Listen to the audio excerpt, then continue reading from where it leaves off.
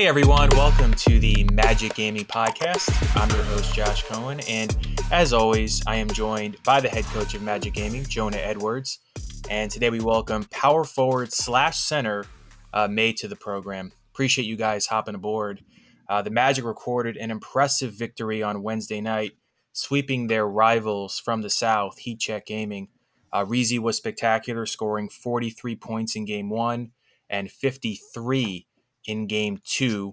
Orlando overcame a 10-point third quarter deficit in Game 1 and outscored Miami by 24 in that second half.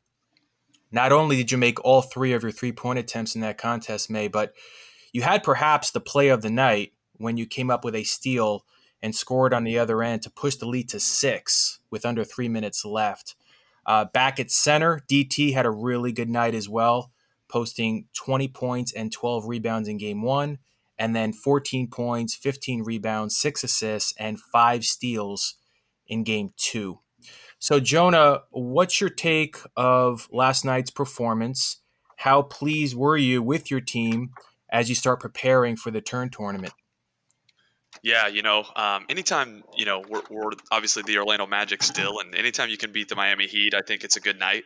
So obviously that was awesome, and I thought we played great. I think we finally saw a little bit of the Reed we see in scrimmages every day, and he was really getting it going and kind of had every single thing he wanted there, and then you see, when we're bought into a lineup, when we are have our heads in it, we're one of the best teams in the league. I still think that, and even though we're obviously staring at a 5-9 record, which is not great, but we're optimistic about our chances moving forward and seeing what we can do here with this lineup. Transitioning back to power forward, May, was it a relatively easy adjustment for you, or did it take a couple quarters to get reacquainted with that position and archetype? Well, this time around it's a little different because before I was just typically just guarding the corner like the majority of power forwards in the league, whereas this time I've been guarding the center like 24/7. So I actually like really enjoy it because it makes my role like very clear. Like I just I try my best to play the best defense I can, and then on offense, my job is just to like knock down my shots or if something's there, like take it to the post. But so yeah, I mean, it kind of suits all of our strengths. One of like the main reasons we did it too was also because like DT's better offensively than me at center, so it does suit a lot of like our strengths also, and it does help DT being in the corner when he's 7'1" because he can basically guard two. Like if I step up high, he can get the roll pass and play the corner pass. It like there's like a very good sweet spot being 7'1", so it definitely worked for us. And you've made some clutch plays all season, whether it be coming up with timely steals or grabbing key rebounds down the stretch of tight games. That was the case again last night when you had that steal and subsequent breakaway layup late in the fourth quarter. That extended the lead to 6, and it seemed to deflate the Heat. Did you feel at that moment that you guys had a good grip of the game and would go on the run that you guys did to complete that Game 1 victory? If I'm being completely honest, and we joke about this all the time, I do not remember that play whatsoever. Like we always joke about it because it'll be like one play ago, and DT will like ask me why I did something a certain way or something. I'll be like, I don't remember. So I do remember the breakaway layup, but I don't remember the steal exactly. So Jonah might be able to talk about it better because I don't remember exactly what happened that play. Yeah, well, there were many tremendous plays down the stretch. It seemed like everybody got involved. I mean, DJ Bama had a big dunk. Reezy just caught fire late in that fourth quarter. He had 3 straight buckets, including 2 threes right after your bucket. So, and then Toxic had another huge play where he had a steal and a breakaway dunk. So there were so many plays in that fourth quarter that it's very easy to forget each individual one. But Jonah, talk about the decision to go back to the lineup we saw earlier in the season with DT at center and May at power forward, as we just alluded to. Did it go as planned in your eyes? It seemed like, especially defensively, everyone looked comfortable at their assigned spots.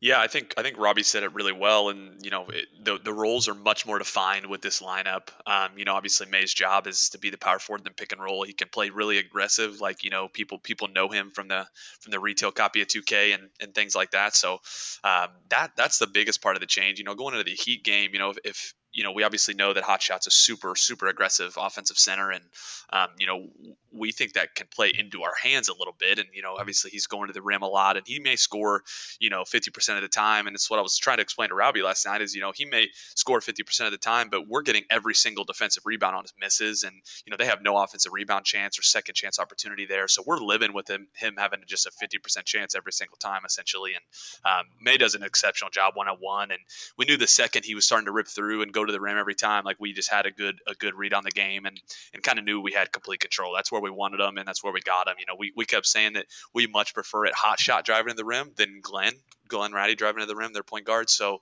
as soon as we started to see that, we just knew we had him beat. Now, of course, May, this is the first season that you're playing alongside Reezy, but you've known him for a while. You were an opponent of his last season when you both were rookies. But was that the best Reezy you've seen so far? He was absolutely unstoppable from the start of the second half in game one all the way through the end of game two. Like I said earlier, he had 43 points in the first game, and he had those three straight shots late in the fourth quarter that really separated you guys from the Heat. And then he just exploded in game two right out of the gate, finished with 53 on 22 of 33 shooting. Was that the best performance that you've seen from Reezy so far, May? I would say this season for sure. Like, he just controlled the pace perfectly. That's definitely one thing. And then like he just dissected their defense every time they had no answer for him. Like whether he went to the rim, he'd go to the rim for a few plays, he would score. So then Hotshot would play back, and then Reed would look for his three. And also, in that, it opened up for DT. So once Reed was hitting threes, like DT's slip was there. So they really had no answer. Hotshot, I didn't really know. They had no answer because like either Reed's midi was there, his layup, or a three. Like they literally couldn't get a stop, especially the game two. I thought the most interesting stat of the night, Jonah, and maybe you'll agree or disagree perhaps, but the Heat in that game one had 0 turnovers in the first half. By the end of the game, they had 10. You guys had 8 steals, many of those coming in that fourth quarter. What changed as far as really getting on them defensively after halftime? You guys just were super resilient, but then also extremely tenacious defensively down the stretch. What changed mentally for you guys toward the late stages of that game? Yeah, Josh, that's one thing I did notice at halftime of game one. It's something we talked about. We were down 8 and we had 5 turnovers. One was on the very last play. They didn't even get a shot off. So, but the other 4 they had direct points off of. So we're down 8. They have 0 turnovers. We have 4 essentially, and they have 8 points directly off our turnovers. So that was the difference in the game. And I said, we're not going to beat this team without forcing a little turnovers, guys. Like obviously we had a few loose balls. I think that we thought we should have gotten a few tip passes that we don't catch. They go out of bounds. Things like that happened in the first half. So we just had a feeling we were going to get loose balls in the second half. So, I even remember a play like Reed's calling, like, I'm getting us a steal here, and like literally just goes and, it wasn't actually him. I think Toxic ends up getting the steal, but it was off the press. And, obviously the Heat are one team that they don't force a ton of turnovers. So, obviously they kind of got to us a little bit in that first half. I think 4 is a little higher than our mark wanted to be there, but, obviously we knew once we had him in the press. They're passing to Hot Shot. He's turning it over once or twice. Like, that's when that's when we knew we had him. We didn't think they had anything extra for us on offense. So as soon as we keyed in and got those stops in transition and sped him up a little bit, like the game was pretty much over. So now you start gearing up for the turn, which is the second of 3 NBA 2K League in-season tournaments. There will be an opportunity to grab a portion of $260,000. That's the prize pool in total. While it remains to be seen who your first round opponent will be, do you feel, Jonah, with this win over Miami, that you have some momentum to go deep in that tournament and maybe collect some of that prize pool money? Well, sure. Why not? I think that, and I was mentioning this to you last night, Josh. But we feel like we're one of the teams that is as prepared as any for the turn. And Robbie's obviously played the 4 and the 5. DT's played the 2, 3, 4, 5 this year. DJ's played in scrimmages the 1, 2, 3, 4.